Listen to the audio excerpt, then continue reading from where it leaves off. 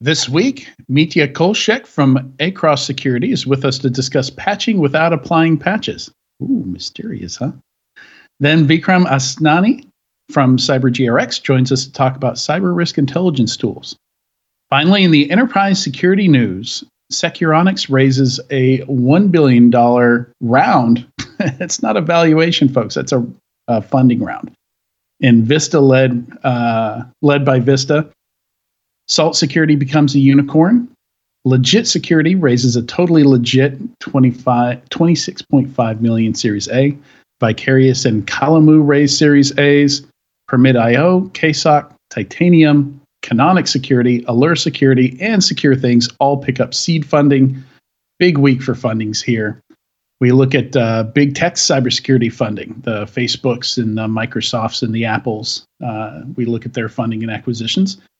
Rumor mill goes nuts over a Cisco Splunk deal that's probably not going to happen. Why are cybersecurity asset management startups so hot right now? We've got some co-hosts that could possibly tell us. New products, unhelpful legislation, a major acquisition, a few squirrel stories, all that and more on this episode of Enterprise Security Weekly. This is Security Weekly, for security professionals, by security professionals. Broadcasting live from G-Unit Studios in Rhode Island, it's the show where we talk security vendors and aren't afraid to name names. It's Enterprise Security Weekly. Workloads protected by VMware are the safest workloads in the multi-cloud. Private cloud, public cloud, any cloud. Stronger, with distributed protection to the API and everything east-west, inside, and cross-cloud. Stronger, with 3 layers of detection, trusting nothing and seeing everything, even the best hidden bad actors. Stronger, with an SE Labs AAA certified advanced NDR that brings the multi-cloud together for the win. You've got workloads, we've got security. VMware Security. Simply stronger. Visit securityweekly.com/VMware to learn more. Imagine this scenario. You're out of the office unexpectedly, and a colleague pings you because they need access to some system you have credentials for. Now, my listeners would never send passwords over email or Slack. But what about your coworkers? How many organizations out there are sending logins back and forth in plain text? Worse yet, how many just store all of their logins on a shared spreadsheet? Keeper Security's password management platform locks down logins, payment cards, and more in a patented zero-knowledge encrypted vault. Sign up for a Keeper free trial today. Visit securityweekly.com/Keeper. Welcome to Enterprise Security Weekly and happy Pluto Day. More on that later. This is episode 261, recorded on Thursday, February 17th, 2022. I'm your host, Adrian Sanabria, and joining me today is Mr. Tyler Shields. How are you, Tyler? Good. I am your co-host, Tyler Shields, joining you today. So, I'm doing well. Just another day in paradise, Adrian. How do you feel about Pluto? That is a non-planet, so I really am kind of anti-Pluto. I say get rid of it. Oh, man. I love that you take that role. I love that you just own that role. Also joining me today. It is what it is. Why am I gonna fight it? I'm not gonna fight it. Pluto is not a planet. Nobody can disagree. Also joining me today is Katie Teitler. Are you going to take the other side of that, Katie, or are you going to agree with Tyler? Not a planet. I prefer Goofy. Nice. Well played. The best position is not to play at all, huh? Probably in this case, because we have much more important things to get to. We do. But I am going to sideline us for a little bit before we get started with our first interview. Apparently, Pluto Day is tomorrow, or as some very salty folks say, Pluto Planet Day is tomorrow. But we're recording today, so everybody's just going to have to deal with us talking about it today. The other option was National Cabbage Day, and Pluto just seemed more interesting to talk about than cabbage. So Pluto was discovered 92 years ago by Mr. Tombaugh at Lowell Observatory in Flagstaff, Arizona. And for 76 years, school children had to memorize it as one of the 9 planets using some silly mnemonic like "my very educated mother just served us 9 pizzas." And then solar system homewrecker Mike Brown had the nerve to discover many more large objects in the solar system. leading them to a dilemma. Do we make the kids memorize more planets, or do we demote Pluto to a dwarf planet? So I'm sure most of us remember all the outrage about this. The California State Assembly called the IAU decision a scientific heresy, and the New Mexico House of Representatives passed a resolution in honor of Tombaugh. He was a longtime New Mexico resident, to declare a Pluto Planet Day. And even in 2006, Plutode was voted Word of the Year, meaning to demote or devalue someone or something. And if you're interested in more Pluto drama, I'm not making this up, you can pick up Mike Brown's best-selling book, How I Killed Pluto and Why It Had It Coming. Wow, that's How great is that? Dedication there to kill a planet. So, Adrian, I have a quick question. Was the planet founder still alive when they demoted it? And how do you feel if you're the guy that, hey, I discovered that planet, and X number of years later, I don't get to claim it anymore? How bad does that guy feel? Right. Yeah, it'd be interesting to hear if he would agree or not. But no, I'm actually not 100% sure, but I'm pretty sure he was gone by the time that happened. Wow. He made the discovery. Yeah, this happened 76 years later or something like that. Yeah, he's probably gone. Yeah, pretty sure he had passed by then. So it's a posthumous kick in the ass. Yeah, right. Which is just really rude. Like, just give the guy his claim to fame. Yeah. Still a cool extrasolar object. Still cool enough to have a very expensive spacecraft with nice cameras do a flyby of it. And we got some very nice pictures of Pluto a couple years ago. So, and no other planet or non-planet has its own day. So in the end, who wins? And I think he would appreciate the outpouring of love from various communities at the demotion. So, yeah. All right, we've got one announcement here. Don't miss any of your favorite Security Weekly content. Visit securityweekly.com/subscribe to subscribe to any of our podcast feeds and have all new episodes downloaded right to your phone.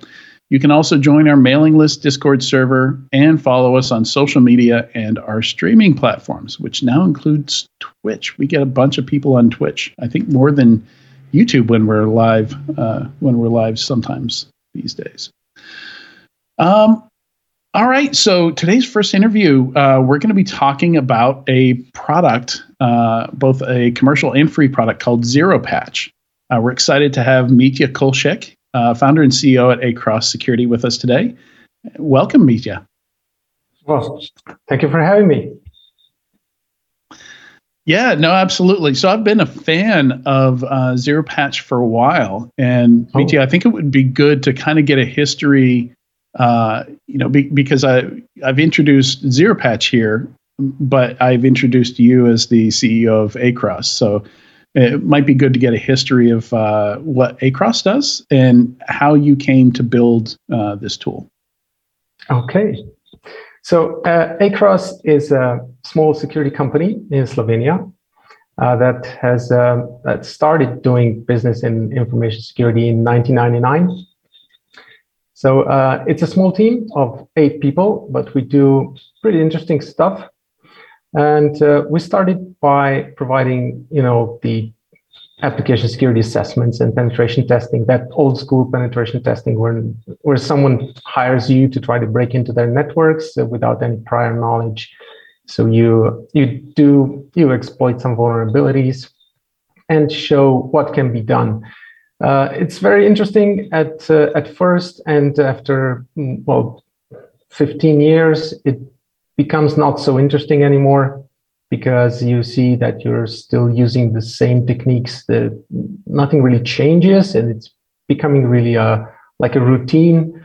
And you start to wonder why things aren't getting any harder, and you get to read about all the other actual break-ins that happen to organizations worldwide, and you see that the same thing is happening to them, the same thing that you are doing,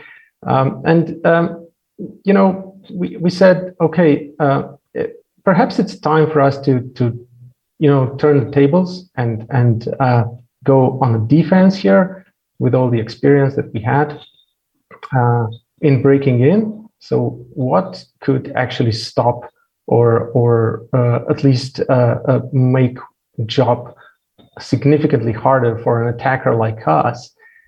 And talking to admins whose networks we broke into really just brought up the same point over and over again, which was they were afraid or reluctant to really quickly apply official patches, even if they were available. So when you look from at the vendor's perspective, when they know about a vulnerability and they create a patch for it and make that patch available for everyone, that's really the end of the story for them. So it's up to users now to apply those patches. But if you've ever talked to any admins, you'll know that they don't just do that because too many times that broke something in production, and it's really not nice to be the one who broke production. As a result, most organizations have some pretty lengthy processes of testing these official updates on some testing machines, and once they're ready to deploy them, then they actually do. But in the meantime, attackers can find free, mostly vulnerability information on the internet, which is what we did as penetration testers. We never had to find a 0-day or purchase one. We just had to go to all the forums and wherever that vulnerability information was published. These days, you would go on Twitter and just take the vulnerability, take something that has just been patched, but you can be pretty sure that all the machines in your target network have not been patched yet. So the patch is available, and you take that exploit or proof of concept and turn it into something that works with whatever remote administration tool you're using or whatever phishing tool you're using, whatever. And you just mutate it to the point where VirusTotal doesn't recognize it anymore. So that's basically what we did over and over again. And so the problem was obviously applying of patches. So patches were there, but were not being applied. And we said, okay, can we find a solution? Can we find some way to make vulnerabilities go away fast, but with less risk?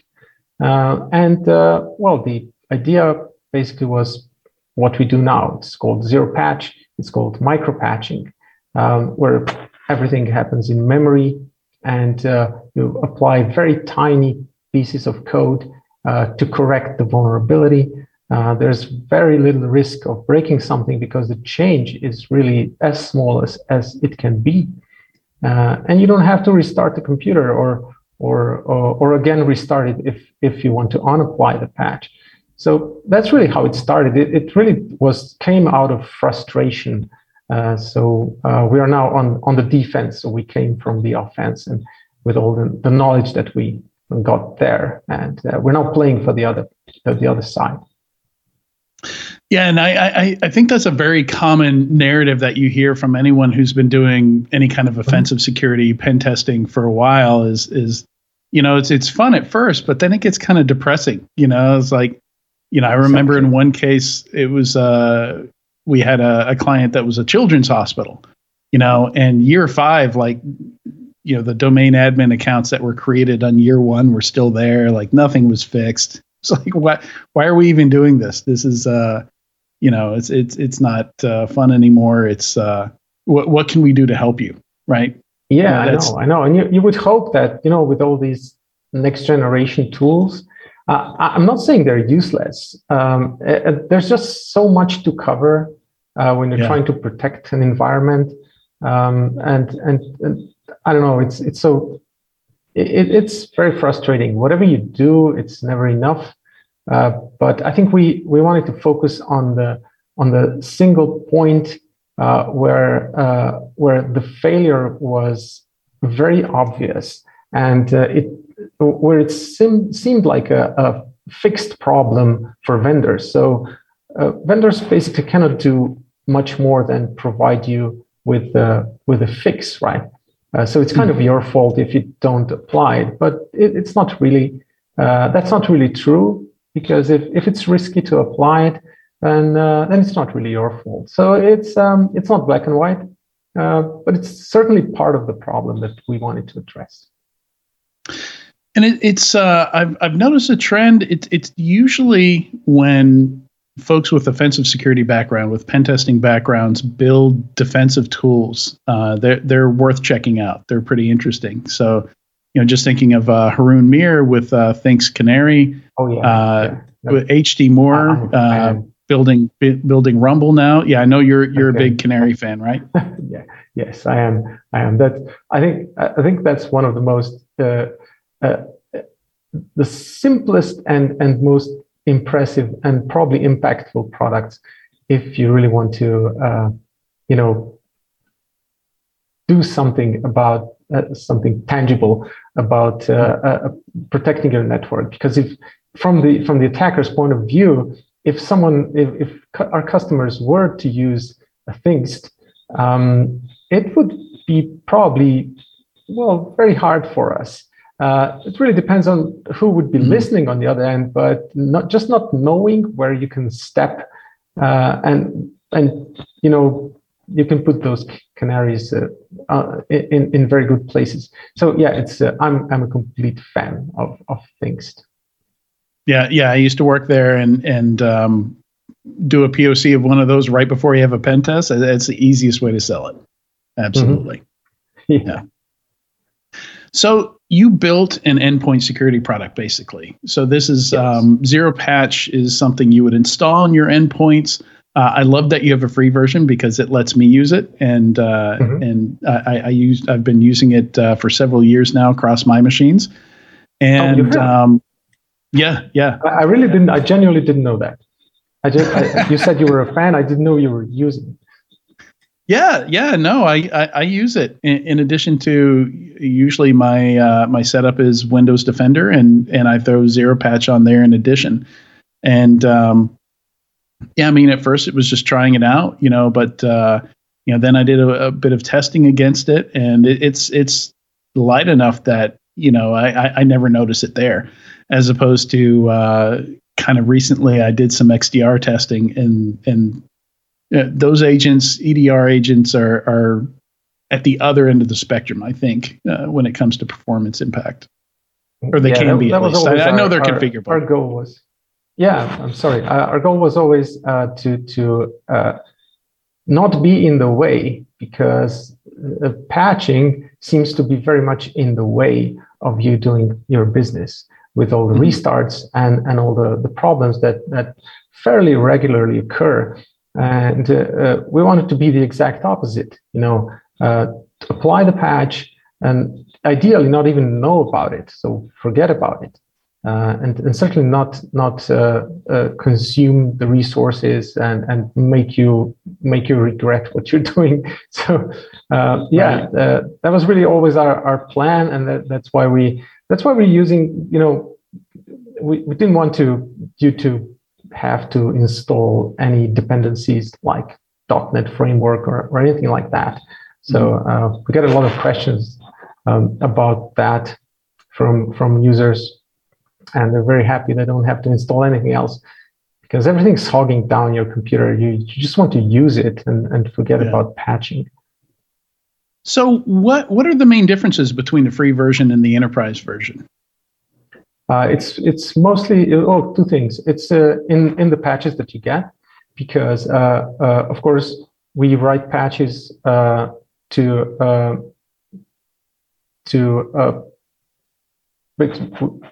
this is a business model, right? So you write patches and you sell them. But we decided to give 0-day patches for free to everyone. So if you want, for instance, to keep using Windows Server 2008 R2, and you don't have official patches anymore, you can use Zero Patch to keep this product secure. But if 0-day comes out, In the past few months, we had a number of 0 days coming out, and we wrote patches for them. All of those patches were free, and that's just our decision. So as long as you don't have any alternative, we don't want you to have to pay for your security. But once the vendor provides their own official patch, then our patch becomes part of Pro or Enterprise. And the other difference is in some of the features that you get with the Enterprise license. Right. I assume you get a console that they report back to for managing all your endpoints. Yeah, that's what you get. You get central management for endpoints, and you can put computers in groups, stuff like that. The usual stuff. We want to still keep things simple because we think patching should not take a lot of your time. It should be very easy to understand what you're doing and difficult to make a mistake or misconfigure something.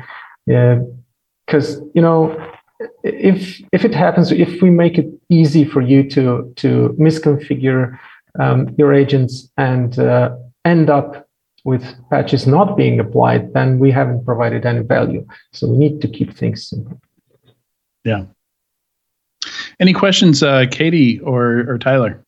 Give you a chance to talk here. The whole patching side of the equation has always been a difficult solution, and it's interesting that you came to it from background of penetration testing, right? That you came to it from the vantage point of a breaker turned fixer. Why? Can you help me understand a little bit about the path from pen testing to patching?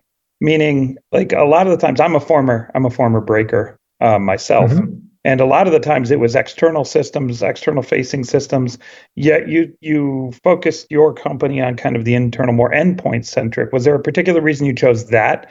Is it because the pain point was greater, easier to fix? What was the idea behind that? Well, maybe the endpoint, we need to make sure it also includes servers, which could be, accessible from an external attacker.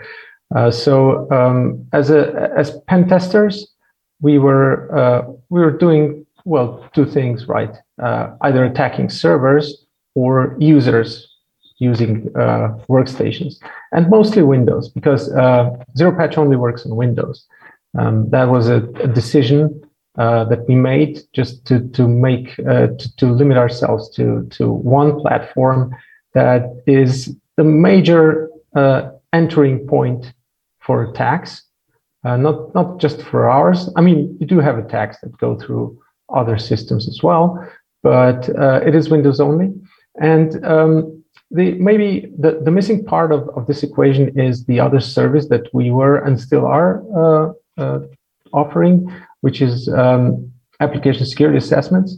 So looking for vulnerabilities in our customers' systems, our customers' products, and helping them patch these vulnerabilities. So that service also gave us a lot of experience in patching and thinking about efficient patching of found vulnerabilities. So we kind of were, I think, lucky to have all of these components just ready on the table. So we just mixed them together and added this additional idea to create this service.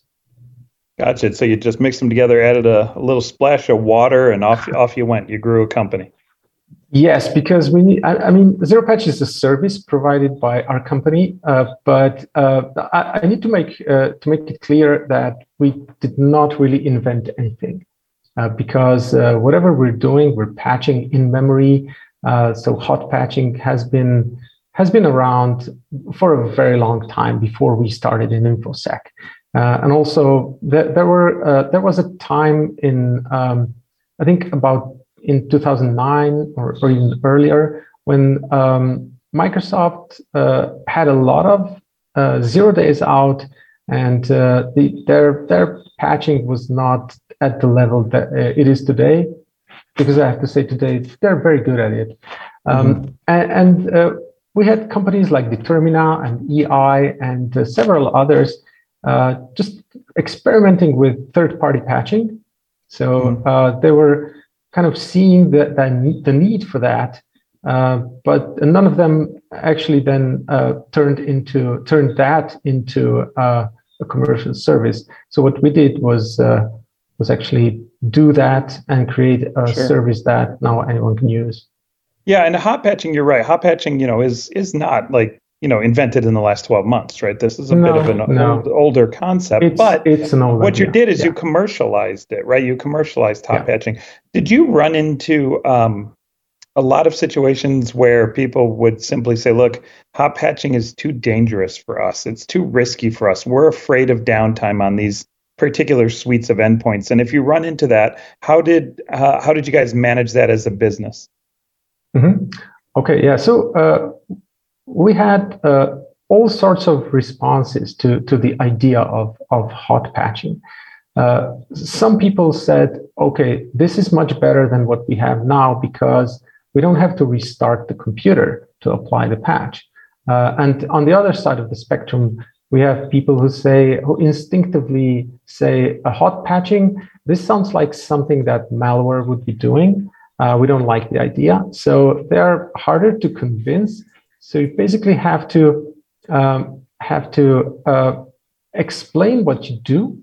And it helps a lot to have our level of transparency because we publish the source code of our patches. Our patches are really small. So anyone with a bit of knowledge in assembly language and of course, in reverse engineering as well, because you need to know to understand the context where the patch is going to be applied, but you can understand what the patch is doing, which is in contrast to what most all other patches in the world look like. They are just huge binaries that contain the corrected code, but really it's humanly impossible to review an entire DLL that you get every month from Microsoft or Adobe. So this level of transparency really helps our users understand what we're doing and how we're doing it. And just knowing that once you apply a patch, if it's doing something wrong,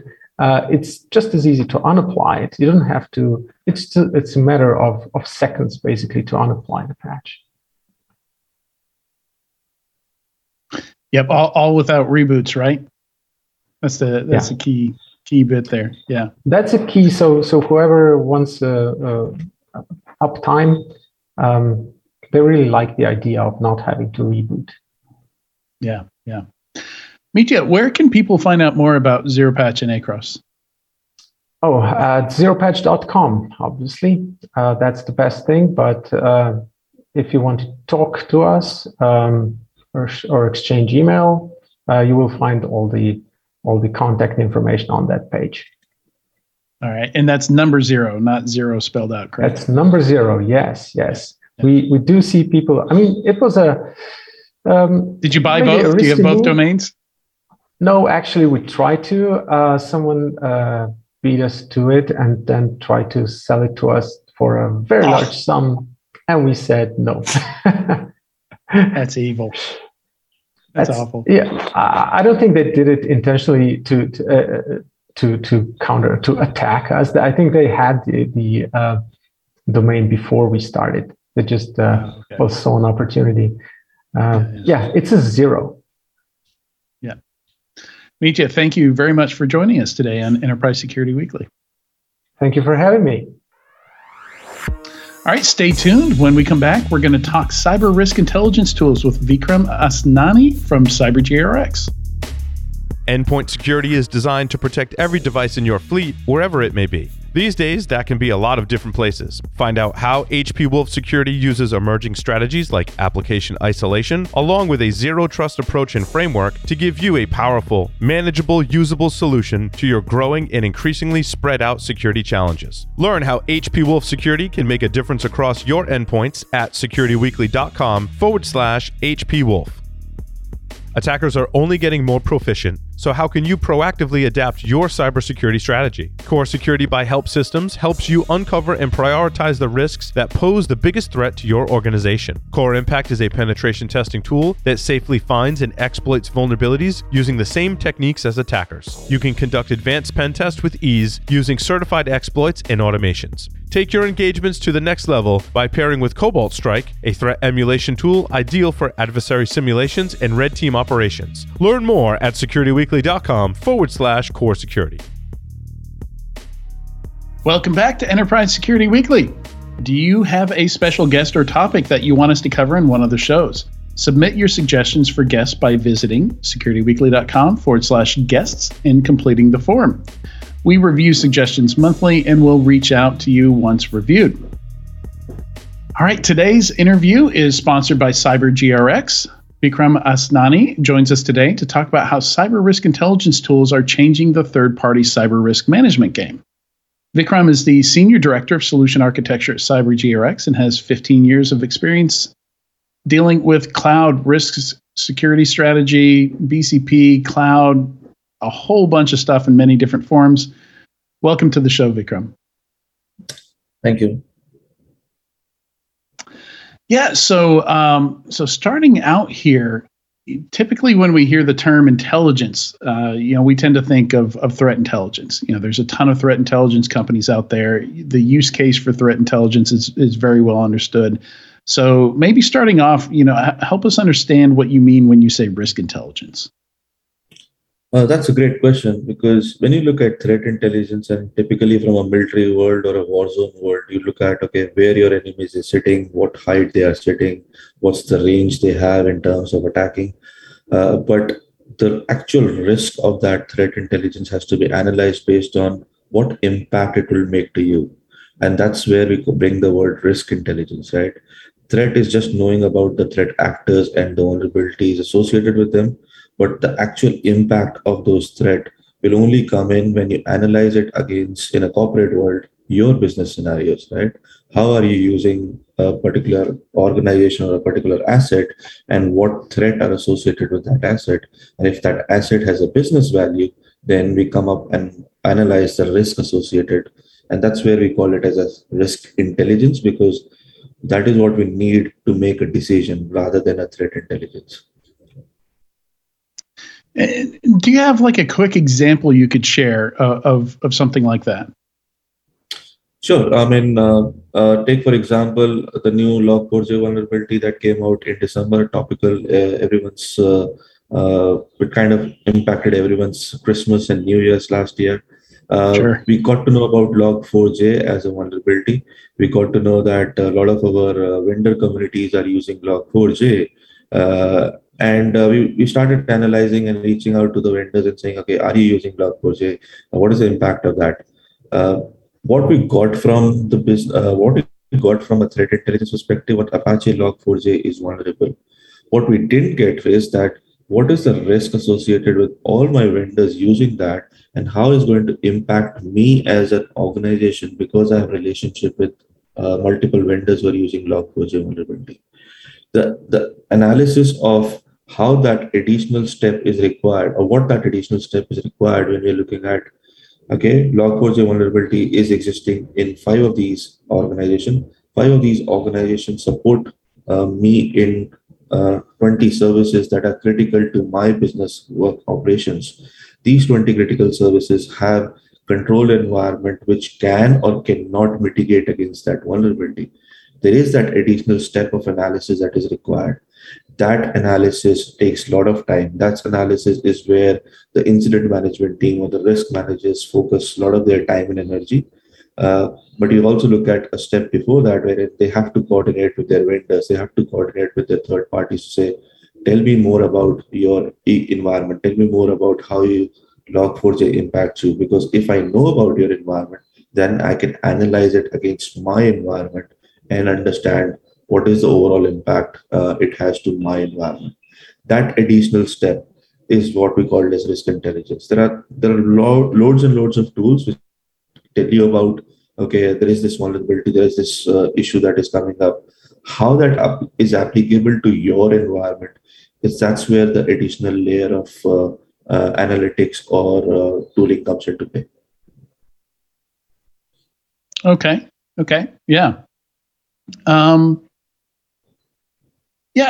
how does this how does this compare to the more traditional way of doing risk management? And does this represent a pretty big change for people from shift from how they typically do this?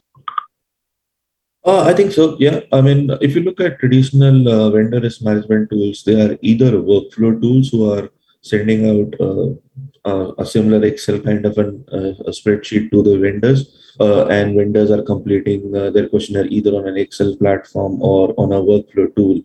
And what they do is they just identify the control failures associated with them. Applicability of those control failures to a business environment is again an additional step that we need to do. Similarly, if you look at risk scanning tools, they're just giving us the vulnerability associated with those vendors, right? Again, applicabilities of those vulnerabilities to that particular business is very, very different. And at CyberGRX, we do it a little differently. We combine all of this data together. So we do have control gaps analysis because that is important. We do have threat intelligence because that is important. But what we do is we use that data and analyze it against how a business is using a particular vendor. We have internal mechanisms wherein we ask business to input certain questions in terms of how they use that particular third party. And then based on the data that we collect, we analyze it against how that third party is being used, and then put it across different attack frameworks and identify, okay, what is the real risk that is associated with this particular vendor, right? And every vendor is different, right? If you are collecting control assessments from vendors, you would probably imagine that Microsoft or the big cloud providers would probably give you the SOC 2s and the type 2s. SOC 2s and type 2s are very standard document. Applying that into your environment takes a lot of effort from this organization risk analyst. And it really depends on that individual risk analyst on his or her capability to analyze it based on which business decision is being made, which kind of puts organization into a gray area. That's where we step in. We not only do the traditional stuff, but we massage that traditional stuff against the usage of a third party and come up with actual risk intelligence, which can be used to make decisions. Right. So it sounds like Go ahead, Katie. I had a quick question, if it's okay, Adrian. So as you said, risk is somewhat relative. Obviously, there are certain external risks that cannot be controlled, but risk based on business use cases, also risk tolerance, that's individual. There's also a decision to be made within the organization. And I believe you said that the organizations have the opportunity to adjust their risk tolerances, how they're using tools. So my question is, how easy or hard is this to get up and running? Because if it takes a great deal of input from the client, that takes away from the ease of use, perhaps. At the same time, however, it makes it more customized to the customer, the individual environment. So what is the process like to get up and running? Great question, Jenny. So we do have mechanisms wherein at the start of it, because we are kind of an exchange platform, we work towards a crowdsourcing usage of third parties. And that allows organizations to say, okay, I have thousands of third parties. I'll accept the crowdsourcing mechanism of how that third party is being used. That allows them to prioritize how they want to go about in doing their third-party risk management. But once they get the data, then we give this to the business teams or the risk analysts who are actually required to make decisions and ask them to answer simple 8 questions, which is around how they use that particular third party. And as they answer those 8 questions, it's all Boolean 8 questions. As they answer those 8 questions, they are able to get a very different output because that is now further analyzed based on how this business is using that third party. So either you can use a crowdsourcing response or you can tailor it based on how you use it. also think of it in a manner that in today's environment, a particular third party might support in 5 or 6 different processes. Each of the process utilizes different aspect of data, different aspect of how they connect to the network, different aspect of how critical is the business process. The solution kind of provides you that tailored approach that irrespective you're doing just one single assessment on a third party, you still have an option to look at that third party from 6 different lenses, from 6 different services that particular third party is providing. And just by changing the mechanism or answering questions associated with how you are using that particular third party. And that's where we kind of come in. We have MITRE ATT&CK's framework built all around our system, wherein based on you say, okay, I give access to the data to this particular service for this third party. If you give access to the data, then all the kill chains associated with data protection will kind of emerge. But if you're not giving any data, then if they don't have data at rest encryption controls or if they don't have DLP controls, I don't care because I'm not sharing any data with them. And that's where that intelligence is very, very important because we have so much of data. Identifying signal through that noise is actually the risk management. And if we are able to do it in a much more precise manner, it kind of saves a lot of time and energy and costly resources effort in terms of getting to the right problem or attacking the right issue at hand.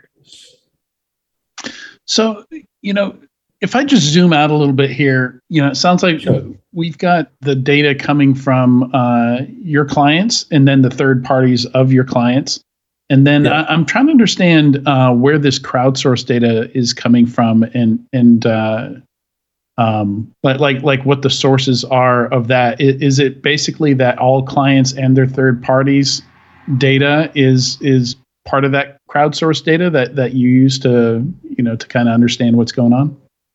Yeah, I'll probably take a step back just to explain how the exchange work. I think that's important for the audience here. Is Cybergerics is a two-sided marketplace wherein both customer side of the world as well as the third-party side of the world collaborate so that each one of them get benefit of that exchange.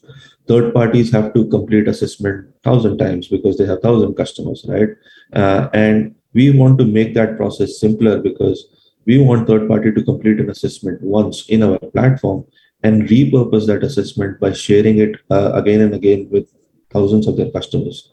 Similarly, from a customer standpoint, if they come into the platform, they see a third party assessment is already available in the exchange, which means they just need to request that data and third party authorizes that data for a release. Makes their process efficient, which generally takes like 30 to 40 days in actually completing an assessment process. So that amalgamation of a customer input as well as a third party input is what the exchange is all about, right? We've been very careful in terms of using the data in the sense that we're not sharing third party data to anyone. Third party manages and controls their data set. They consent to release to only a customer that they want to release to. And if they feel that they don't want to release to a particular customer, they can't release it. From a crowdsourcing behavior, because we have multiple customers having multiple third parties into the platform, so we have that relationship database. And we know that how customer is using a particular type of third parties. We also have the industry analysis in terms of, okay, if it is a cloud provider with a particular employee base, with a particular revenue range, with a particular size or age of the company, in a particular sector or in a particular geography, this is typically how it is being used. So the industry data as well as the crowdsourcing data is combined together, and we provide an initial view of how this particular third party is utilized. Mind you, that view might be different for everyone, and customers have an ability to change that view. Yeah, and it's super interesting how that works. I love the whole concept here. It's a noble effort to replace SIGs and spreadsheets, right? But I imagine there are some challenges there. I've never seen a SIG in the same format twice, for example. Yeah, there are always challenges, but I mean, it the it's the effort is the same for the first time when a third party comes in, right? Whether they are going through an Excel spreadsheet or going through a SIG or coming through our platform, the effort is almost same. But the benefit of our platform is much bigger, because once they enter into our platform, then it allows them to share that particular assessment multiple times.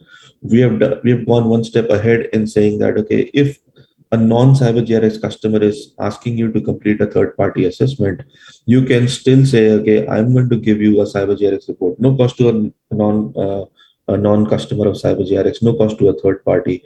We are helping third parties not to complete another assessment. We have also kind of done something called as a framework mapping capability, wherein we can convert an assessment that is done on Cyber GRX into any of the industry frameworks. That allows third parties capability to look at their assurance against, say, an IST framework or a SIG or a compliance framework of NYDFS or an EPCI DSS. So we allow that capability, and that is very, very important, because ultimately third parties are the heartbeat of our exchange, and we want them to be part of the exchange. We want them to come to the platform. We don't charge it to them. Obviously, there is a big effort cost initially, but we try and help them out in the sense that they don't have to fill another assessment questionnaire again. And that's the only effort that is required initially. Right. Yeah. So some other questions here. You're talking about Log4j. Can some of this data be used to help minimize or maybe even prevent, or I guess not prevent, but reduce the risk to the next Log4j, for example? Yes. I mean, it's about when there is an incident. It's all about how you are prioritizing your resources in terms of being one step ahead of your attackers, right? In a Log4j instance, what we've seen in the traditional VRM tools, we are say, okay, go and ask these 5 additional questions from every third party. We feel that is a very inefficient way of doing it, because we know the data, right? From an outside-in scanning solutions that is part of the Cyber GRX platform, we know which all third parties are hosting Log4j vulnerable hosts. So that's something that we can scan. From an attested control assessments that we had, we know that which all third parties do not have a good control posture against Log4j. If we identify that toxic combination of third parties which have vulnerable Log4j host versus third parties who do not have control capabilities to mitigate against Log4j, that is my priority list to focus on. And we've done this exercise for a lot of our customers in last 2 to 3 months, wherein from the list of 300 to 400 vendors, we said, these are the 10 vendors that you need to focus on. So reach out to the security functions of these 4 vendors and get things sorted. You don't have to worry about the other 296 or 290, because either they do not have a Log4j host or they have good control postures across it. One thing I want to also add here is that at any given point of time, you may not have unattested assessments on all of your third parties, right? And if you have like 300 or 1,000 third parties, then asking 1,000 third parties to complete an attested assessment then is possible, but it may not be achieved in the first 6 months of you using the platform, for example. And in that scenario, if a Log4j event happens, then you're just looking for vulnerable host information, because you do not have an attested data. What Cyber GRX did last year was we launched a capability which is an industry first, which is kind of called as predictive risk intelligence. The way we work on predictive risk intelligence is because we have the massive amount of data across the exchange. We are now able to predict control failures on third parties. And that's a really powerful tool, because based on the analytics that we done on 10,000 plus completed assessments that we had, we identified that our prediction is around 85% accurate. So now if we have predictive assessments as well as an attested assessment, I have full visibility of control environment across my ecosystem, whether it is 100 third parties or 1,000 third parties. that combined with the scanning information of vulnerable hosts provides me a full visibility of all vendors who are vulnerable to that particular stuff. And then I can ask my incident management team or risk management to say, okay, against those 1,000 vendors, these are the 20 that are important because either they both have a vulnerable host as well as an attested control failure or a predictive control failure. So let's focus our energies on that. No, that's interesting. I imagine like the that's kind of what like the security scorecards of the world have been trying to go after. I think with varying levels of success, predicting where some of these failures might occur. Yes, the security scorecards of the world are more from a scanning perspective. So they will scan your infrastructure perspective. You've got all the information that they don't have typically, right? Like we have the inside information right behind the firewall information, right? We ask for control attestations. So third parties provide attestation on their control environments across all the cybersecurity controls. And that's one attested data that we have. But based on that attested data and range of different data sets that we have, we are able to predict data on third parties who are not part of the exchange. And for those third parties, that is the control things that we are predicting. We still have the scanning information from our data partners, but that control information is really important because that's the inside the firewall issue. That's where most of the breaches kind of happen. So an attacker can get inside your network, but if you do not have a good control inside your network, then obviously they can infiltrate and do massive damages. Yeah. And one last question about the, I imagine the privacy of the data that goes into your system, because your product is entirely SaaS, correct? Yes. Yeah. Yeah. So I imagine that's a common concern and question there. Yeah, it's a common control questions, but it's important to understand the data that we host is of third parties, right? From a third party perspective, we provide them full capability of allowing which data they can share with their customers, which data they cannot share with their customers. So every time a customer requests for an attested information, a request goes to a third party, and third party will evaluate, okay, I do have a contractual relationship, let me approve it. Or no, I don't have any contractual relationship with this customer, I will not approve the release of my data. And that's an important factor. It's because we don't want to expose the entire data set as part of the exchange. And that's something which is inbuilt into the platform. And that's where the privacy aspects kind of come in overall. All right. Well, thank you very much, Vikram, for joining Enterprise Security Weekly today. Good stuff. Thank you. It was my pleasure. And make sure you visit securityweekly.com/cybergrx to learn more. And we'll be right back in a few moments with the weekly enterprise news.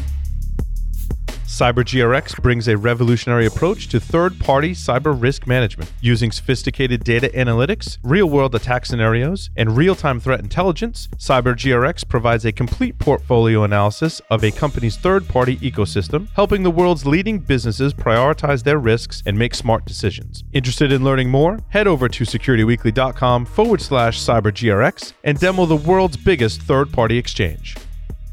Picture your team being able to map out the external attack surface as it grows and see the same attack vectors as a hacker does. Most tools out there do asset discovery, but stop there. Enter Detectify. It takes an inventory of exposed web assets and automates vulnerability testing for security misconfigurations, expiring subdomains, and risks in third-party software. Here's the cool part. They crowdsource payloads from leading ethical hackers. It finds bugs you actually want to fix and finds them in time. Start a free 2-week trial by visiting securityweekly.com/Detectify.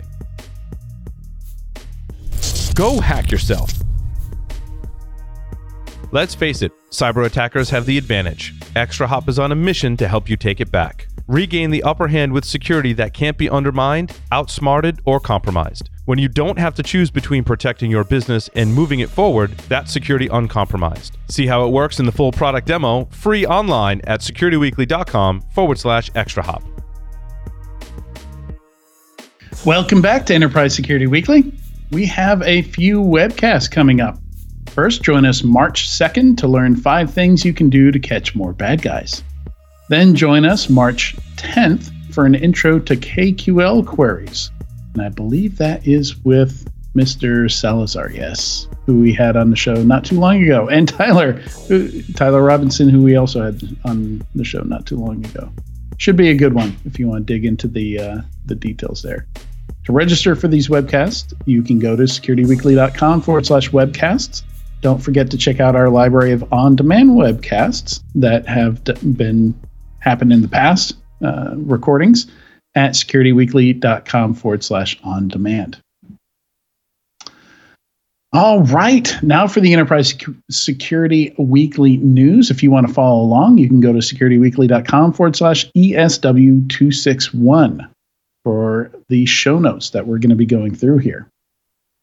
So I think maybe I want to start with the Cisco Splunk rumors. Have you guys been keeping up with that? Yeah, absolutely. I mean, keeping up with it as much as one could, I suppose, because it's a $20 billion takeover rumor. I mean, that's a monstrosity. That would be the biggest ever. You know, I think the second biggest was 16 billion, and that was the McAfee take private. Now, when you say the biggest ever, do you mean the biggest ever in cyber or the biggest ever in software? In cyber. Okay. No, gotcha. I mean, that Microsoft Activision thing was. Oh yeah, that was 16 right there, right? 69 or 70 or something like that. 68. Oh, was it that big? Holy smokes! Yeah. I couldn't remember. That was a monster. It was a monster. So biggest in cyber. Yeah, no, I think that's a super interesting potential takeover offer because Splunk is kind of beat down. They've been beat down like a lot of the rest of the high growth stocks. Cisco, for whatever reason, got beat down a little bit, but certainly maintained their bigger position in the market. And being as big as they are, that makes sense. And I think it's a gap Cisco might have within their cloud-centric or cyber-centric product portfolio is to understand events that are happening in real time. And that's where Splunk shines. So I think, from a good fit vantage point, I think it makes a lot of sense. On the back of Doug Merritt stepping down in November from Splunk, they're probably lost from a leadership perspective and not really knowing which direction is north at the moment. So it makes a natural, makes a natural target. But I think, like you said in the opener, this just in from the things that will likely never happen. Yeah, so some numbers to throw around with that. Cisco, unless I'm missing something in their portfolio, hasn't really had anything SIM-like since the Cisco Monitoring, Analysis, and Response System, which people probably remember as MARS. End of sale for that was in 2011. End of support was in 2016. It's a lot of life support for that thing. I think shows how much, how hard a time people have moving away from a SIM. And Splunk is pretty big. It would basically double Cisco's security revenue. I think Cisco's security business itself is somewhere just shy of $3 billion, and I think Splunk is also a little shy of $3 billion.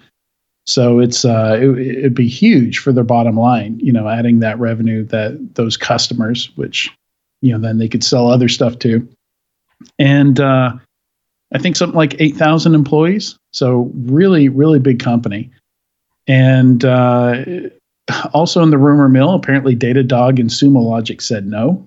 And so, the fact that rumor is out there might just be that they're looking for something, and it doesn't have to be Splunk, and we've now seen comments. I think there was a Splunk investor call yesterday where they basically said, yeah, no, we're considering lots of options, and they kind of played down the Splunk angle. Yeah, I mean, they have to. They can't let that information leak. If it is real, they have to, simply for SEC reasons, not say anything more about it. So who knows? We'll know, and actually we may never know if it falls apart. We'll never hear it again, and it'll just kind of fade away into the ether. Sure. Yeah, there was a Cisco FireEye rumor years ago. I remember seeing that on on it wasn't a security site. It was a rumor on like Alpha. What is the name of that? Seeking Alpha. Seeking Alpha. Yeah. Yeah. And we're like, what? Like, there's no like that's 100% overlap right there. Just about didn't make a whole lot of sense. And yeah, those things fall apart. They're never done until they're completely, until the money's in the bank. Not even when they're signed. They're never done until the money's in the bank. So you never want to count that money. Yeah. Yeah. Katie, were you trying to say something earlier? I was going to tag on what Tyler said about, we may never know, but it is interesting if it's true that Cisco would go after Splunk. Yes, they're a market leader. They're entrenched in so many companies, but there have also been a lot of customers who aren't that happy with the fact that they almost can't move away from Splunk. It's almost like their hands are tied because moving away from Splunk is such a huge lift. So if this is true, it's interesting to me that Cisco will be looking at that versus something that's maybe a little more nimble. Yeah, it's a sticky product for sure. I think any SIEM is, but especially if you've built applications in Splunk.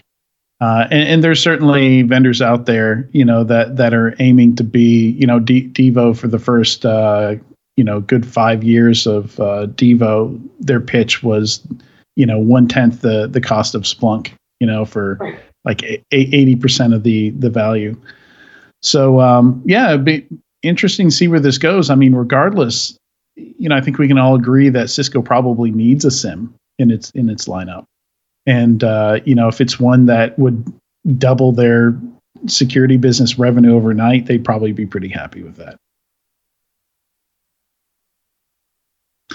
All right. So since we're talking about acquisitions, Akamai is acquiring Linode, which Linode, I guess you can think of it as public cloud, though we didn't think of it like that back in the day because it was around before AWS. I think Linode was founded in 2003, and it was just virtual Linux systems. Like it was very simple, very straightforward. If you needed somebody else to run a virtual Linux box for you, virtual private server, VPS, I think was the term that was around back then. That was an easy place to go. It was super easy to spin one up. It was fairly cheap. I had one for a couple of years. I think I paid $20 a month or something like that for it. And now I'm not sure about the rationale for Akamai to pick them up though. It's the oldest cloud company you've never heard of. Yeah. Well, I mean, a lot of geeks have heard of it. Like they advertised on like Slashdot and a lot of, very geeky places, but it wasn't something like I always used it for playing around with stuff. Like I never really used it for anything production related. I'm not sure if that was just me. But 100 million ARR is nothing to sneeze at. No, and bootstrapped. And you actually said that. I swear to God, I wasn't reading it when you said that, and I just looked at my other screen. I didn't mean to plagiarize you. I'm sorry. No, it's fine. That's why I put the notes out there. This one's Tyler. Weird to me. I don't get it. There's no question. The rationale, right? Like there's SMB cloud, but Akamai is not SMB focused. Unless Akamai's AWS charges and reliance upon a single cloud provider or potentially single cloud provider is hurting them to the point where, like, if Amazon goes down for one, in a region or whatever, it kills off Akamai. They look bad to their customers. They're trying to diversify, the site reliability and engineering side of the business. Maybe it's cheaper to spend $900 million and buy one of these companies than it is to build it from scratch. I mean, it certainly seems like a good deal for $900 million on both sides. I mean, if they're selling the product, sure. If they're doing a build versus buy and they simply bought it just so they didn't have to build it, maybe not. Yeah. Yeah. And that's kind of what I'm thinking here is that maybe this is a building block for something. That's my best guess. A different one. Yeah. I don't know. Yeah. But yeah, interesting that, it never occurred to me that they were bootstrapped, that they had never taken funding, but, VC funding probably wasn't available for something like this back in 2003, just a year or two after the internet bubble burst. Yeah. So all I got to say is, could you imagine building a business for 20 years in today's high growth model, like in the burnout rate that people like us have? 20 years, I would have never, ever made it. That guy, that company, that founder is amazing to have lasted 20 years without jumping off a top of a building. Yeah. And I mean, in those 20 years, they've been profitable the whole time. So he's been pocketing stuff here. He didn't have to share any ownership. Good for him. He's set for a little while. Yeah, I'm sure it's like a 18-month retention clause in there, and then he's retired. He's going to go to the islands. Good on him.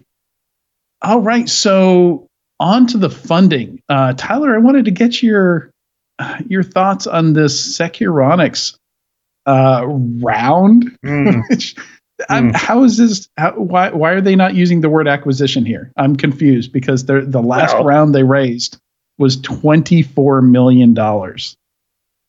Yeah, I mean, excuse me. Today's rationale, I think, is pretty clear. Your A round is about 20 million. Your B round's an additional 24 million, and then your C round is $1 billion. That's how money is raised today, and that's just a very straightforward linear. A line that goes straight up, of course, but linear raise model. So no, I'm not surprised. No, I'm kidding. Totally, this is the most ridiculous thing I'm waiting for the punchline.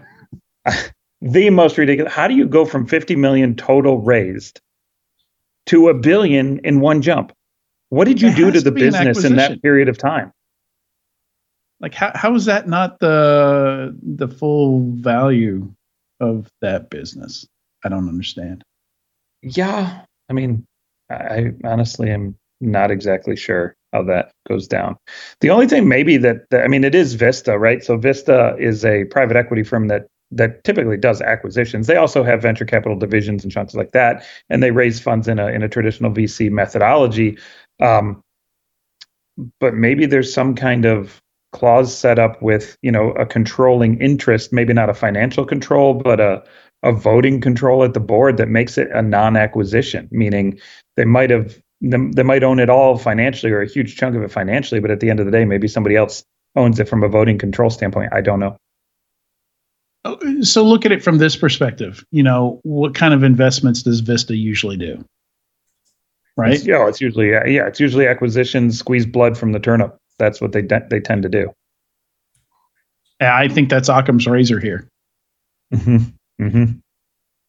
Yeah. Hey, if it looks like a duck and it sounds like a duck, they raised $1 million. I don't know. $1 billion. Billion. Sorry. Off. Yeah. Zero. Yeah. What's a zero amongst friends, Adrian? Really? So Salt Security, we've got yet another unicorn here.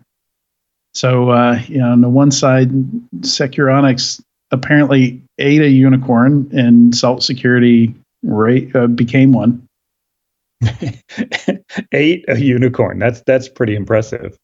I mean, that's what saying it's a raise and not an acquisition or not a valuation. They ate a unicorn. They did. No, you're definitely not wrong. It's just when you say it out loud, it sounds very funny. But Salt, I've always liked Salt.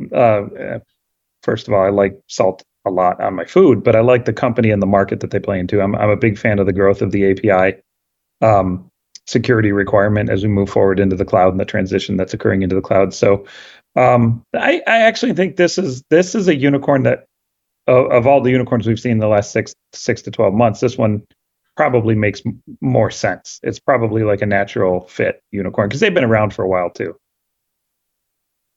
They've been around for a while. It's an important attack vector to secure good company, stable. Yep. Yeah, I'm kind of on the fence with API security. I'm not sure how big that market might be, and we've got No Name and quite a few others in there. There's some more mainstream security vendors that are starting to introduce API security products as well.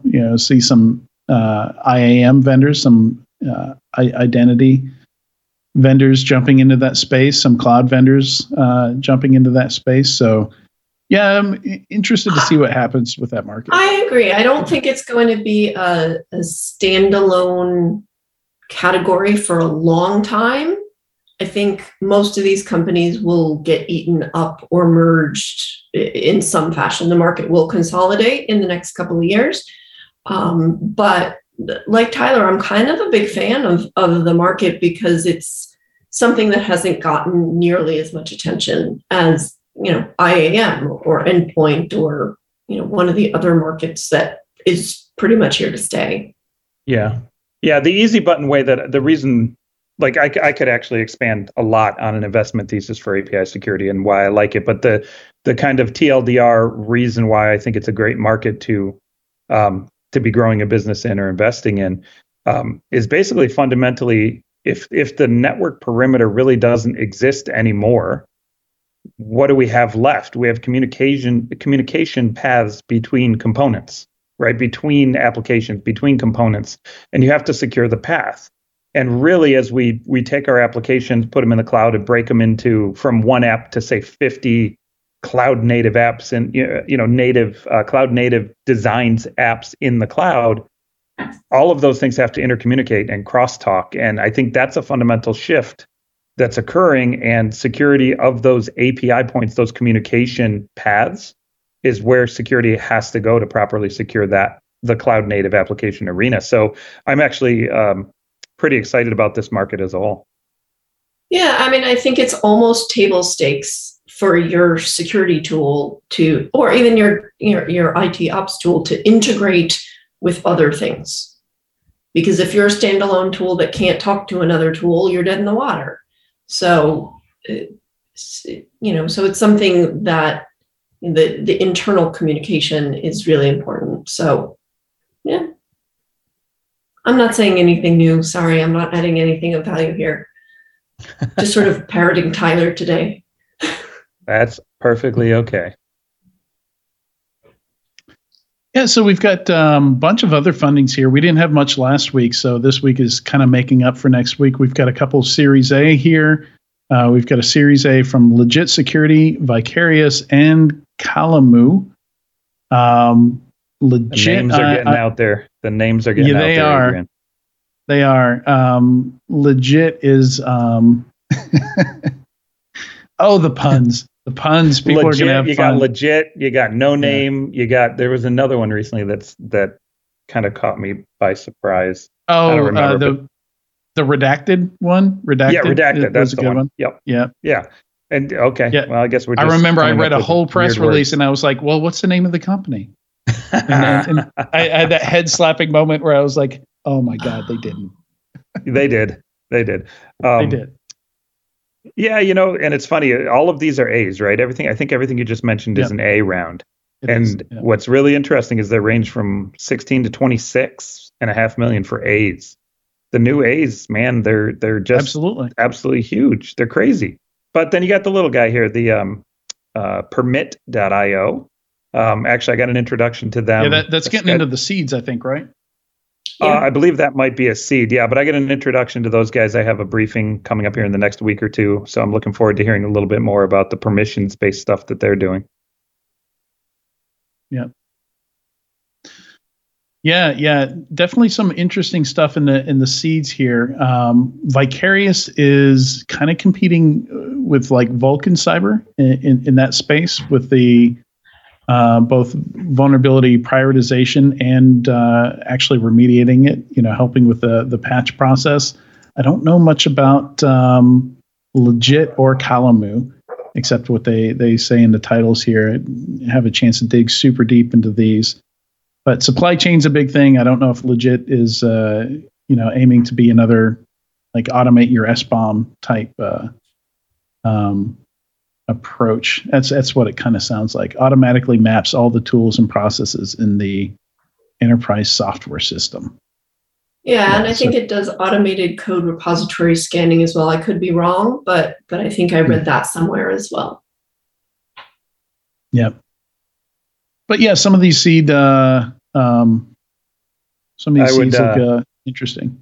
Yeah, no, I definitely have to mention the guys and gals over at KSOC, which includes some former folks from Signal Sciences are involved in that, both on Angel side as well as founding team. But they're doing Kubernetes security stuff, and they actually raised $6 million. I think they were led by 406 Ventures, which is Vericode's original founding. So I got to make sure they get their plug here because I definitely have a lot of overlap with those teams. So.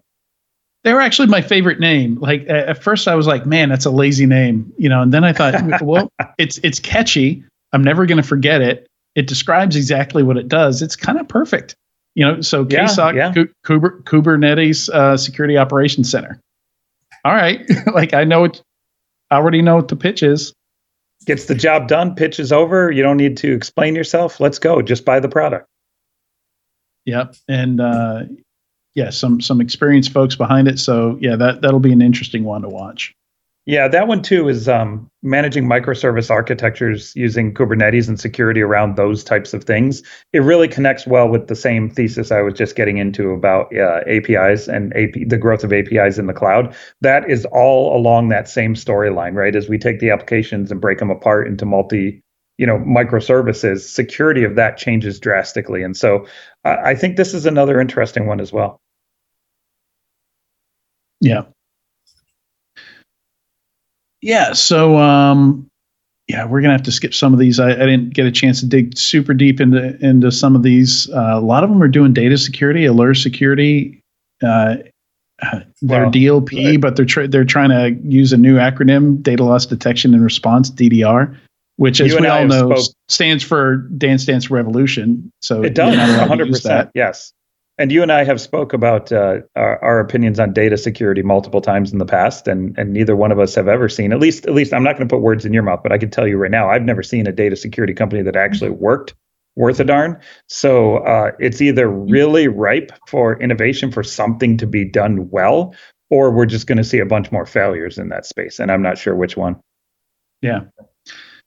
And then SecureThings.ai is a India-based automotive cybersecurity startup, which makes sense. Fourth largest country in terms of automobile production in the world. Tata Motors is there, who owned, I don't know if they still own Land Rover and Jaguar, but they bought a bunch of stuff from Ford back in the day. Adrian, if you thought KSOC was lazy, I think this one beats it for laziness. Secure Things. Yes, SecureThings.ai. Yeah. And it doesn't tick all the boxes that KSOC does. So no, it doesn't. It's just lazy with no actual success rate. It doesn't go, oh, I get it. No, secure all the things sounds like a meme from like 2004. That's why they get the smallest seed, Tyler. They have the smallest seed, smallest fundraising. They got to fix their marketing. They would have easily got 35 million with a better name. Give Tyler a call. Exactly. I'm for hire. It's not too late. It's only seed. I think something like, if I were to guess, I'd say probably a third. I don't know, maybe 20% of some of these startups tend to change their name somewhere around seed or Series A. I promise you, I can triple their valuation just with a name change easily. Nice. The power of proper marketing. Exactly. Yeah. Yeah, branding has a lot to do with it. So there's this really cool report. I think the link I have in here goes directly to the PDF, which might have bypassed an email collection form. I don't know. It wasn't on purpose if that was the case. Sorry, but don't worry about it. It's all watermarked Adrian Sanabria, right across the bottom. So everybody make sure to send it to your friends. Yeah. But yeah, interesting. Like. Part of it, I was like, I'm not sure the CB Insights really understands the cybersecurity market, but there's some very interesting stats in here that I found useful. So it basically goes in and analyzes I'd heard them called FANG, but not FAMGA. So CB Insights calls Facebook, Apple, Microsoft, Google, Amazon. They use the acronym FAMGA. Okay.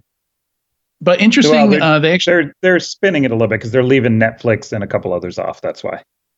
Right. So they're talking about and bringing up Netflix is interesting because they're talking about cybersecurity investment and acquisitions from these companies. And the way Netflix invests is kind of non-traditional. They don't necessarily fund companies as they'll use everything. They'll do POCs of everything. They'll give detailed feedback on why your tool was great, why your tool sucked. What would have to change for Netflix to consider spending money on it more long term. So they're very much a partner of a lot of startups. And if you look at it just the way CB Insights looks at it, Netflix wouldn't. You can see why it didn't show up in this list because this is more about formal investments from venture arms of Google and Microsoft, for example, and acquisitions. Yeah, one interesting data point that I found in this report was the 2020 to 2021 growth, right? So the FAMGA-backed cybersecurity deals in 2020 did 19 deals. In 2021, they did 23 deals. So only 4 additional deals, right? Roughly 20% more.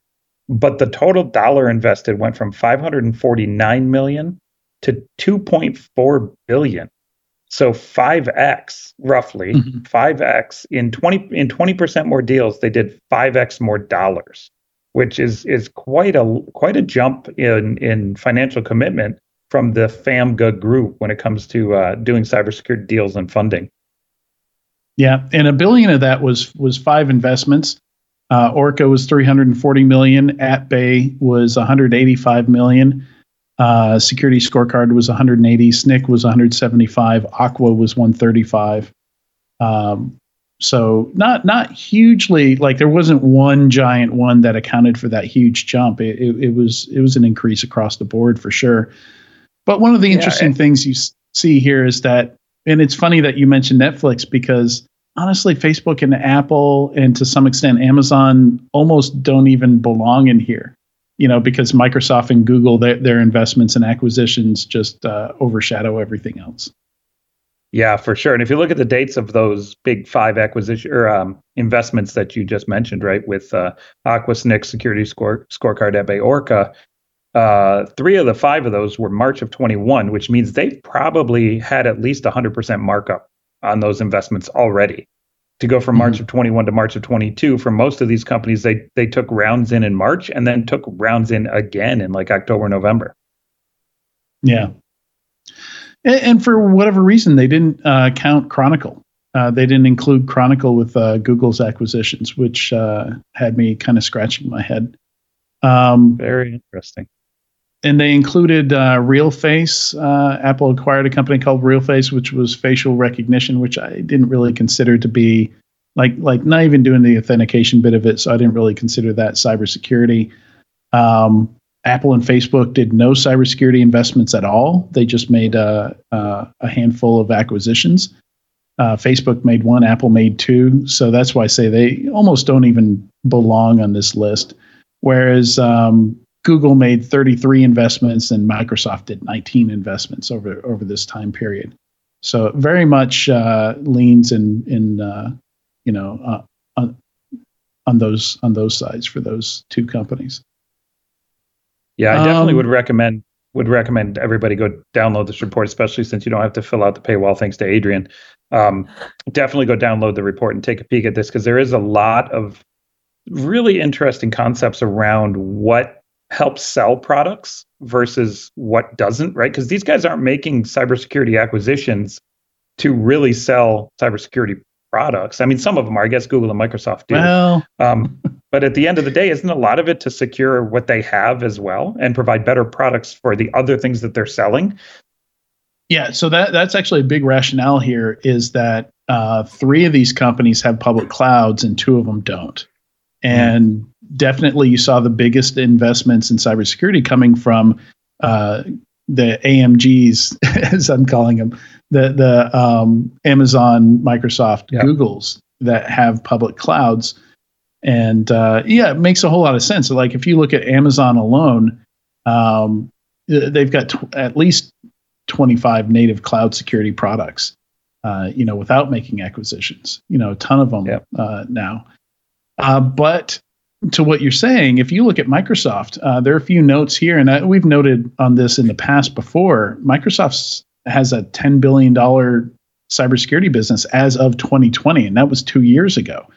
400,000 cybersecurity customers, and that 10 billion, that was a 3 billion increase over 2019. They were a $7 billion cybersecurity company there, so somewhere around 40% year-over-year growth there.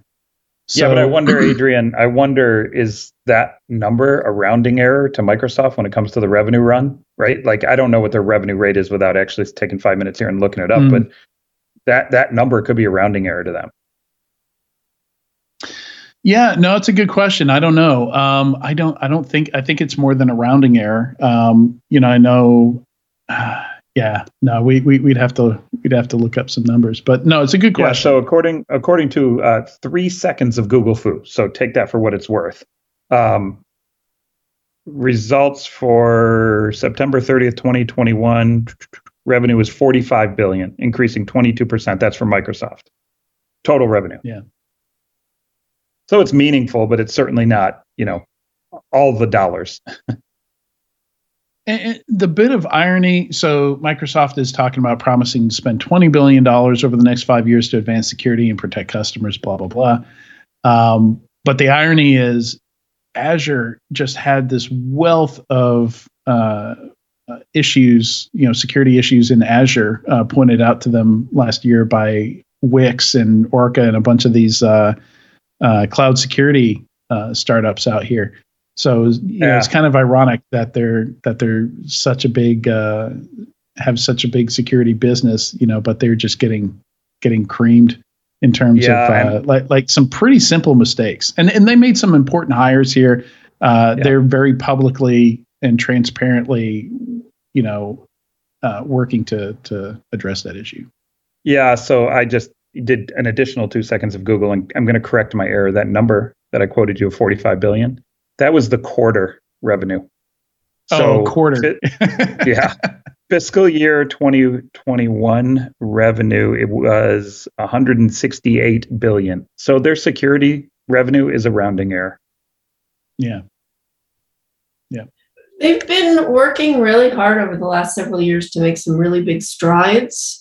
Their cloud remains, behind the AWS, obviously, but they've been putting a lot of work, a lot of investment, and they have made some mistakes. But then again, they're one of the biggest targets in the world because of where they have their fingers in pies. So when you look at the number of either vulnerabilities or attacks against them, it's almost an unfair competition, if you will, just because they have such a huge target on their back. But I've been impressed over the last couple of years with what they're doing and how dedicated they at least seem to be to growing the business and doing the right thing. Yeah. And just to give you, to complete the story of Google Fu, Nadella said the company generated 15 billion in security revenue in 2021, up 45% from the prior year. So it's 15 billion out of whatever I just said, 160 or whatever I said a minute ago. Mm-hmm. Yeah. Well, I would imagine a lot of that does come from cloud and the fact that everybody's working at home, still going to be working at home in 2023. So that probably had quite a bit to do with it, I would imagine. And then all of the complementary tools that surround it. Yep. All right. We went down a rat hole off of this report, Dave. Yeah. No, it's fine. Yeah, I had a ton of notes on this. That it was the intent to spend some time on it. So, yeah, no issue there. There's a really good. If you look at story number 14, we're not going to dive too deep into it. It's just something that people should go read. But Andy Ellis is going to be doing a lot more writing these days. He's going to be doing regular op-eds, and this is a great one where he talks about bad vulnerability metrics. And why they're bad and why you should feel bad about using them. And I love that he provides examples. He actually whipped out Excel and put together, I'm assuming he used Excel, and put together some graphs to show, why these are bad metrics. He took different scenarios. He's like, okay, here's your metric, and now Log4j happens, and like it obviously visually doesn't have the effect you would want it to have. And takes a couple of real world examples like that. It's a great read. It's very easy to fall into a trap of just using the same metrics everybody else uses, and everybody just gets used to them. And you want metrics that highlight stuff that you do right. 100%. Instead of just following the numbers, the tons of bad metrics out there. So great read. If you're on the defender side, if you got to run this stuff up the chain, check it out. I can absolutely tell you stories about crap metrics. Man, 20 years ago, I was working at the United States Postal Service. I did it for 1 year, and we had to report metrics. And one of the metrics we reported were the number of attacks we stopped at the firewall. Wow. Yeah, that's classic. Yes. That's classic. And not only that, but the actual metric we reported was not the number of actual attacks, but the number of packets we dropped, as if that has any meaning to anybody up the food chain. The U.S. Postal Service stopped 20 pentillion attacks last year. Absolutely. That's exactly what our numbers looked like. You bet. Yeah. Yeah. How many got through? We had no idea what that. I mean, that's stuff we didn't know about. Right. But the sad thing is, for a lot of companies, that kind of metric, quote unquote, hasn't changed. We've been talking about this, for almost 20 years. I'm not quite as old as you, Tyler, but not even close, Katie. Not even close. But yeah, it's 10 years ago, 15 years ago, used to go to talks on metrics. Same kind of thing. Hey, don't dive deep into the, how many spam emails. Why are we saying the same things today? I think part of it is that it's hard to get a metric, but part of it is that sort of smoke and mirrors and shrouded in mystery that definitely helps security people keep a stronghold on their jobs. And not to be too dark and cynical about it, but security has become so mainstream in a lot of respects that it's almost like a threat if more people understand what it means. But we do have to be more transparent about our metrics. But until we get to metrics that actually matter, and it can't just be, hey, we weren't breached today, that dynamic's not going to change. We're not going to be taken as seriously as some other business units in the organization, because a lot of security teams do still talk in bits and bytes. And I don't know, maybe it still has a use. BS metrics might be good if there's some uncomfortable truths you're not prepared to explain to the board or executives. But let's move on. Let's on that bombshell. Tyler, Katie, why are cybersecurity asset management startups so hot right now? Throwing you a bone with this story here. I honestly am not sure why you would ask us that. I mean, that seems like a weird question. Random. Katie? I haven't thought about it at all. I don't know. Asset who? All right, cool. We can skip this one. Let's move on. Hey, well, wait. You missed your chance. Nope. I'm taking it. I take it back. No, to directly answer your question, I think it comes down to some of the points I was making about the API earlier. Companies, enterprises, commercial companies, small, mid-sized business, all the way up the food chain, have no idea what their current infrastructure and security systems truly look like at the broadest state. And this is because the tooling has changed. You no longer have a perimeter that's well-defined that you can draw a circle around and say, here's all my assets. It's all self-contained in this building on this street in this city. And now it's distributed, it's ephemeral, it's worldwide. And, if we take the concept of what used to be assets, right, fundamentally just an endpoint, an IP address, and that's all we cared about, right? We stuck our barcode on it, and that was our asset management system. That's not how it works today. Right? Everything is virtual, ephemeral, in the cloud, software derived, software defined. And because of that, enterprises have no idea what their true asset sprawl and base looks like. And so, everything from identities to GitHub repos to workloads in the cloud to the traditional endpoints, right? These are all assets that have to be tracked. And it's really creating a market for companies both like Katie's and my company, JupiterOne and Axonius, to really put ourselves into a position to say, here's what that universe looks like, right? And so I think at the end of the day, that's why this market is really getting hot, because people don't know what they have. And that's the primary value we can provide. And I would just add to it that this is such a foundational capability that hasn't been able to be managed in an easy way before. It's all been managed by siloed tools, disparate data sets. And now, like Tyler said, we have so much ephemerality in our environments. You can't keep up with any sort of manual process.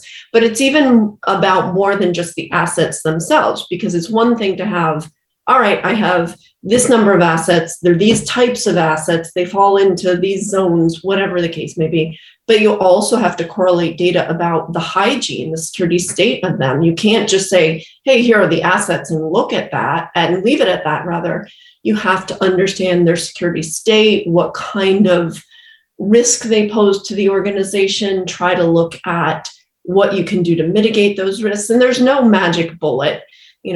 Tyler's company, my company, we don't have a magic bullet. You can't just say, oh, asset risky, turn it off. That's not what asset management tools are meant to do. But it's meant to highlight the areas of risk and vulnerability so that companies can understand it and make informed decisions. And because the technology has evolved, we were talking about APIs before, because the interconnectivity now exists, it's so easy to do. We have the technological capabilities. And so now we can get back to those basics of understanding at that fundamental level, what do we have, what state is it in, and what can we actually do about it at this point in time? Or what do we need to do to get to a point where we can really mitigate or remediate the problem? Yep. And the last thing I'll say on it, because obviously we could dominate this entire show with this conversation just because it's what we do for a living. The last thing I'll say on it, I love the word foundational that Katie used, right? That's the key word. You can use our tools to build a foundation to your cybersecurity program, literally building your entire cybersecurity program. Because if you think of any cybersecurity function you need, from vulnerability management to incident response to any of them, they all start with knowing what you have and knowing the state of those assets, right? They have to, otherwise you can't secure things. So really, you can use tools like ours and tools like these asset management companies as the foundation for your cybersecurity program. And the final point on that particular article is they misquoted JupiterOne's raise amount. It's not 19 million, it is 49 million. So we're working on getting that fixed.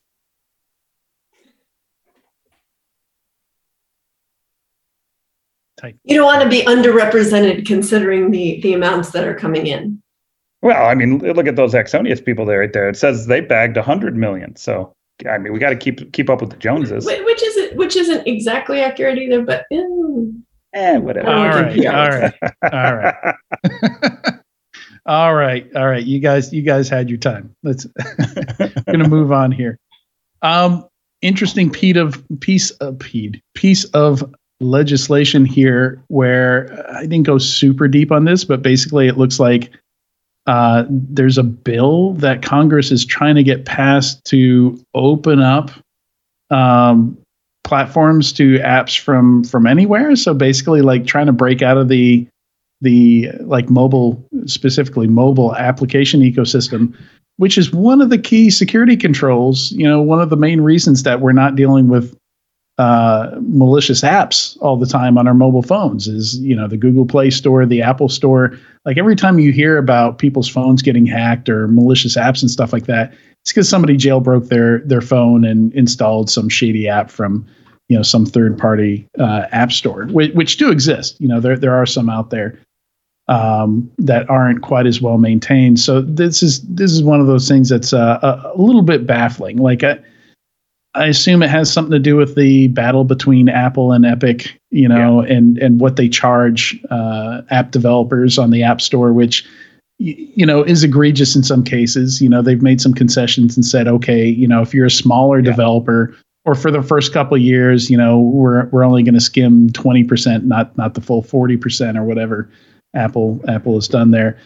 But yeah, saying making it a default to be able to install an APK from anywhere is objectively a bad move. Well, it's really an interesting comment, because I think the cybersecurity story that was written here is a side effect of what was attempted to be done. It had nothing to do with security. It has everything to do with business, monopolies, controlling markets, price business fixing model, to whatever you want, right? That it has everything to do with all of that stuff, and absolutely nothing to do with cybersecurity. And cybersecurity is a net negative impact.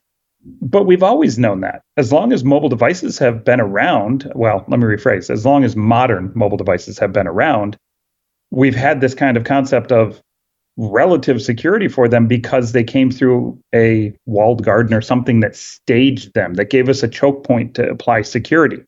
Yep. But obviously the other impact of that is all the business impacts that are potentially negative, anti-competitive, monopolistic, et cetera. And so there's a trade-off there between, business freedom and consumer freedom against consumer security. And I don't think anybody who's writing this from the Open App Markets Act ever even considered the impact on security. I think it was just 100% a side effect.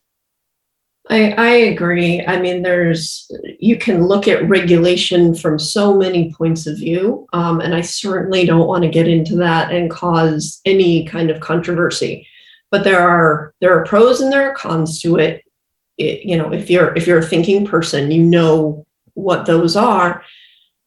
But what I don't think is a good idea is having government step in and tell companies that are working well that they should pass their security stuff through Congress. Because, Congress's tagline could be Congress because it works so well, right? Like in a very, very sarcastic way. Like, there's just no way that that's going to work. The reason that our phones have become as good as they are, 10, 15 years ago, I would never have logged into my bank on my phone.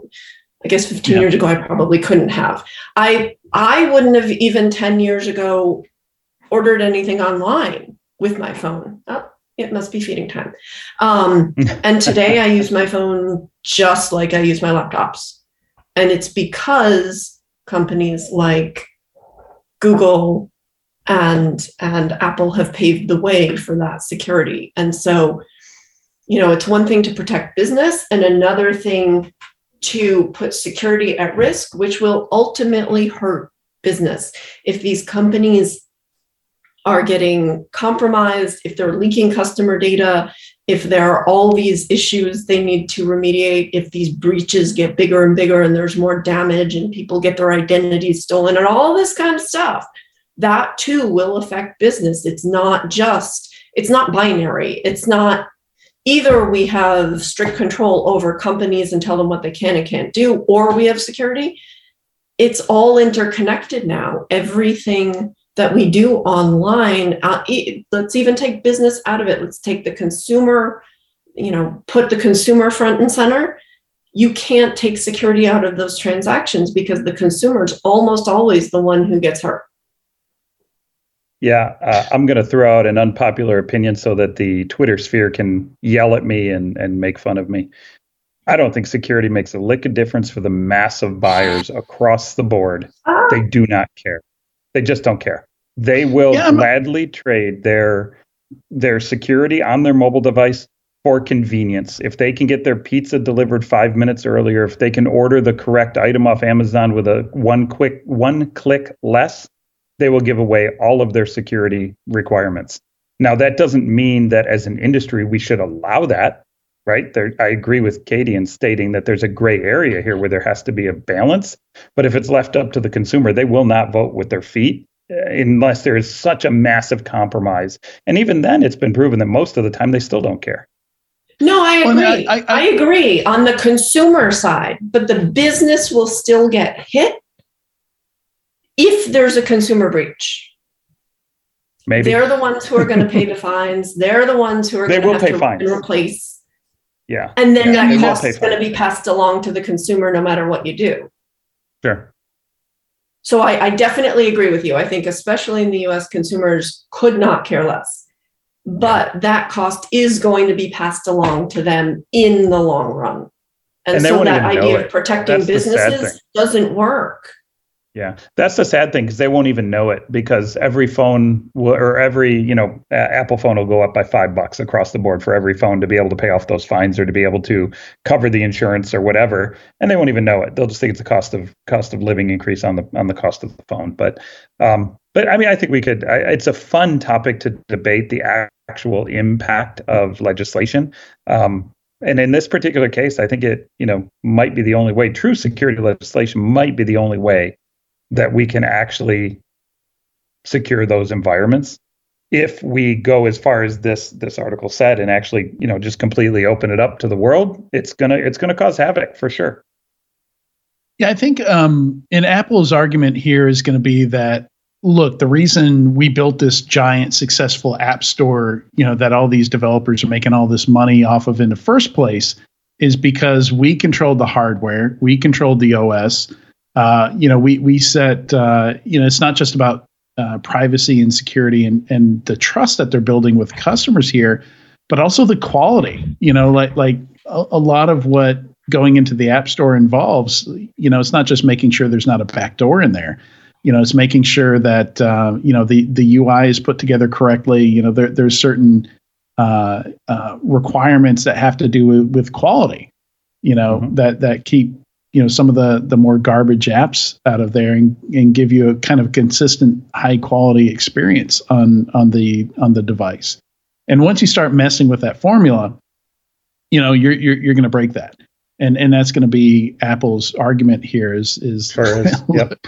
Look, you're messing with the formula that created this huge market that benefits, these hundreds of thousands, if not millions of developers. Yep, for sure. All right, a few new products here. We're not going to go real deep on. We're running short on time. I want to get to the squirrel stories here, but they are worth mentioning. So Google made an acquisition here. For a while, there's been a product out there called Cloud Ready that basically made it easy to put Google's Chrome OS, what they put on their Chromebooks, that allow you to put it on pretty much any laptop. Help you streamline some of the issues you'd have with dealing with firmware and stuff like that. And they've acquired this company, Neverware, in 2020, and now they're throwing out this. They're rebranding it as Chrome OS Flex, and the idea here is to make it easy to take old PCs and Macs, or maybe current ones for whatever reason you might have that you want to put Chrome OS on them. Make it really easy to put Chrome OS on them, and also they're going to have an enterprise management tool there for you to manage those. So interesting new product there. Assume we're going to see that more in certain industries than others, right? Education. Yep. So break out all those old laptops that you have sitting in a corner and go ahead and slap Chrome OS on them, and then still never use them. Yeah. Yeah. Honestly, all my Chromebooks, the devices are so old now. 2 gigs of RAM, 4 gigs of RAM just isn't enough to run Chrome. Sorry, Google. Then the other one here is called Passage. Very interesting one so they're focusing on biometric user authentication. But the point of this company is that biometrics have been kind of limited to devices. Like we've seen them for getting into my laptop or my phone. I've got a fingerprint reader or I've got a face unlock. But what about websites? What about other places that you authenticate? And it has been possible for a while to use your built-in fingerprint reader, biometric readers to do that. But not a lot of sites support it, and there's kind of middleware that you can use to kind of hack it to make it work that hasn't been real great. So I think that's what the push is here, is to make it simple and easy for developers to add biometric authentication to existing websites. Wasn't there? Sometime in the last 6 months, you and I talked about. Can't remember the name of the startup that had gotten the funding that did exactly this. They had a little library you put in your website, and it would ping your phone and allow you to use your biometric on your phone to auth to the website. Sounds like a similar offering. This is the initial authentication, though. I think that was more of like a 2FA type gotcha. Scenario. Mm-hmm. Yeah, I think that's gotcha. The main difference here is this is going to replace your username password field. Good. I hope it does. I'm so tired of username passwords. Yeah. And then of course SSO is still around, like it's such a fragmented market, how we get into different applications. Indeed. All right. So I don't know if you guys heard about this. I think it was the FBI that so they talked about this on PSW. The situation where these two people had apparently stolen. Back then, it was just millions of Bitcoin. But Bitcoin increased in value. Now it's 3.6 billion. So DOJ, Department of Justice, seized this, and it's one of those ridiculous stories where like you just can't make this stuff up. Like, so guy and a lady, and she makes the worst, most cringy rap that you've ever seen. Some people will say it's so bad you just have to go watch it. I'm going to go ahead and say don't. If you do watch this, some pretty bad stuff. They're making a movie of it. Netflix ordered a movie about this, and it's the same guy that put together the Fire Festival documentary. And what else did he do? He did one of the Theranos documentaries. So it makes sense that he would do something on this. But the Bonnie and Clyde of Bitcoin, I don't know how I feel about that. Adrian, why are you bagging on Razzle Khan? Don't do that. She's an amazing rapper. She's got the name Razzle Khan. Like, that's the best name ever. You might as well, Gus, post that in the Discord as well. Yeah, so if you want to watch it, we're gonna Crocodile Wall Street. Like, if you want to, if you're a masochist, go for it. I'm not going to stop. I am listening to some Razzle Khan tonight. Is poker night with my friends. We're going to be listening to Razzle Khan in the background. You're putting that on? For sure. My condolences to your friends. Yes. So speaking of names, I came up with a name for this type of documentary. I'm calling them dumpster-mentaries. I like dumpster-mentaries. I like that. Yeah. So they're dumpster fires and documentaries of dumpster fires. We need to start having the crack production team at ESW here needs a dumpster fire graphic that we can bring up for the dumpster fire story of the week too. I like that. Yeah, I think it's a great idea. All right, and our second squirrel spicy takes. Thank you, yeah. Thank you, boys in the background. Spicy takes. I love it. So my second squirrel story here actually takes us a little bit closer to where we began, talking about space and Pluto and things like that. But Virgin Galactic has opened ticket sales to the general public for just under a whole $50K, under $500,000. You can get a ticket to space, otherwise known as flying really high, but not quite going so high that you have to do re-entry. But otherwise known as flying really high. I love that. Otherwise known as flying really high. I hate this argument about how high do you have to go for it to be space. You know what? Like, you could burn up and die on the way back down. How about that? That's what we're going to call space. Sounds like space. Okay?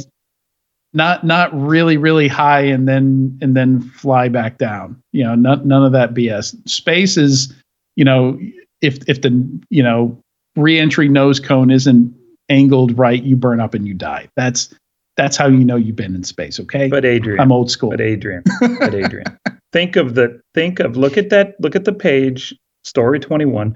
Think of the two things you could buy afterward. I mean, that's pretty amazing. Yep. So there's some perks for that $450,000 ticket, which you don't have to pay all at once. I think it's only $150 up front, then you pay the rest later. you get to call yourself an astronaut.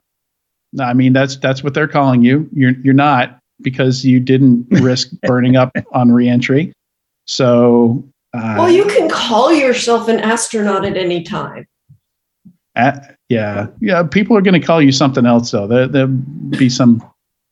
Yeah, there'll be a different term for people that go on Virgin Galactic and call themselves astronauts. There'll be a special term for those on this topic. Worked up. You also get an opportunity to buy an astronaut edition Range Rover, and you get a custom Under Armour spacesuit. So everything is branded here. Like not only is it $500,000 for a ticket, but there's just all these additional brand partnerships here that just make this whole thing just feel so icky. No, what are you talking about? The chance to have Under Armour spacesuit? Oh my God, I would wear that to bed every night. Okay. That visual, Adrian. While listening to your RazzleCon?